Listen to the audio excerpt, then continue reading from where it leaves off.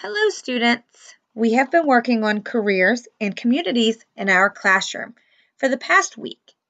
We have conducted career weeks and we have discussed many different careers and different communities.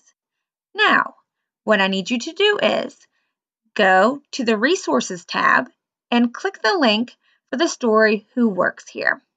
Or you may get out your textbook and find the same story. You may work in partners, or you may read by yourself. Next, please get into your small groups of 3 children to create a community quilt. I need you to brainstorm with your teammates to make sure all of your ideas mesh together.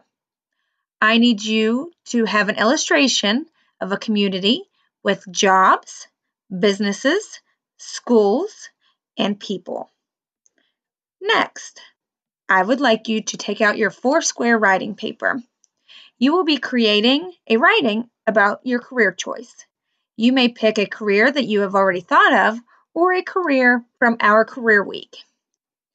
In this paper, I need you to write what career you are choosing, what you like about this career, what skills you have to do this career, and what you must do now to be able to accomplish this career when you are an adult.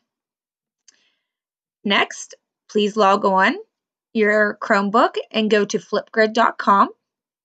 Click the resource in this wiki space of what career are you interested in. Please respond to my question.